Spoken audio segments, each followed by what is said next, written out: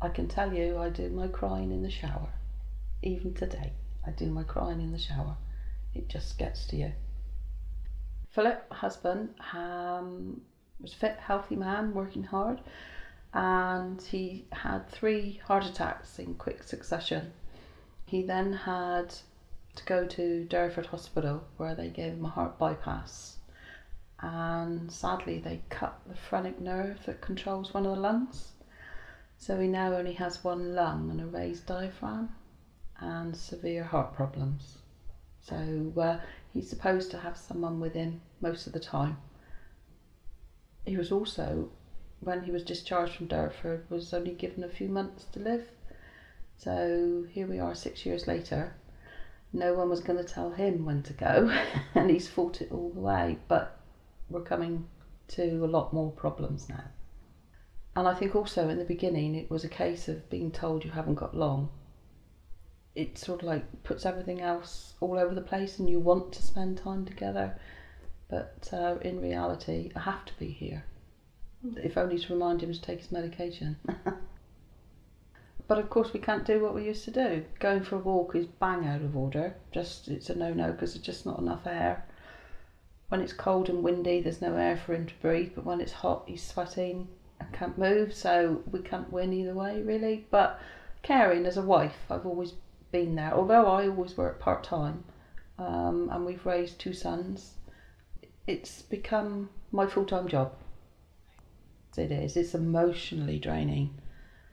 You not only think for yourself, but you have to think for him as well. And making decisions, he doesn't want to make a decision because he knows he's in one way on a time scale, so everything has to be from me, but I want him to have an input, and it's a battle of wills. We've had to change a lot. We had a holiday home in Cyprus. Well, we had to sell that because Philip couldn't fly. Gets in the plane and the pressure makes him panic, and then of course there's no oxygen. So that was a big thing, no. All he really wants to do with his other problems that he's got now is just sit and watch the world go by, and that's hard for me because I'm fit, healthy, and I'm a lot younger than Philip as well, so I don't feel as if I'm his age. So I try to make sure he's okay, settled, and I'll go for a walk on my own and this sort of thing, just to keep my own brain ticking over.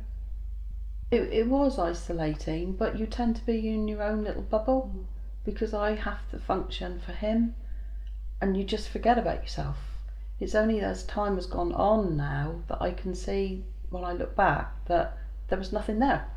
And if it hadn't been for my sister finding out, and then in the beginning she found out from somebody else, but no one contacts you, or even from the doctor's surgery it would help because they obviously have his records and who's looking after you. That's all they need to ask. But they don't.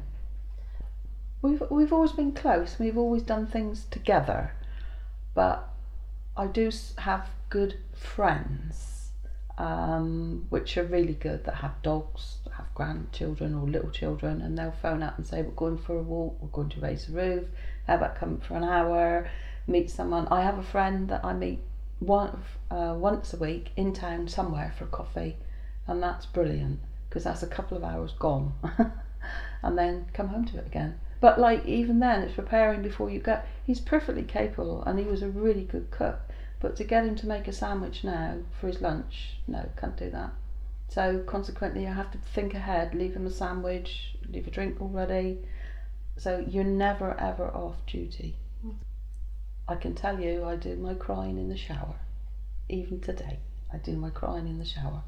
It just gets to you. This is my role and I take it, and I'm there for the end. When I took my marriage vows, I was there for the end, in sickness and in health, and that's it. That's what you do.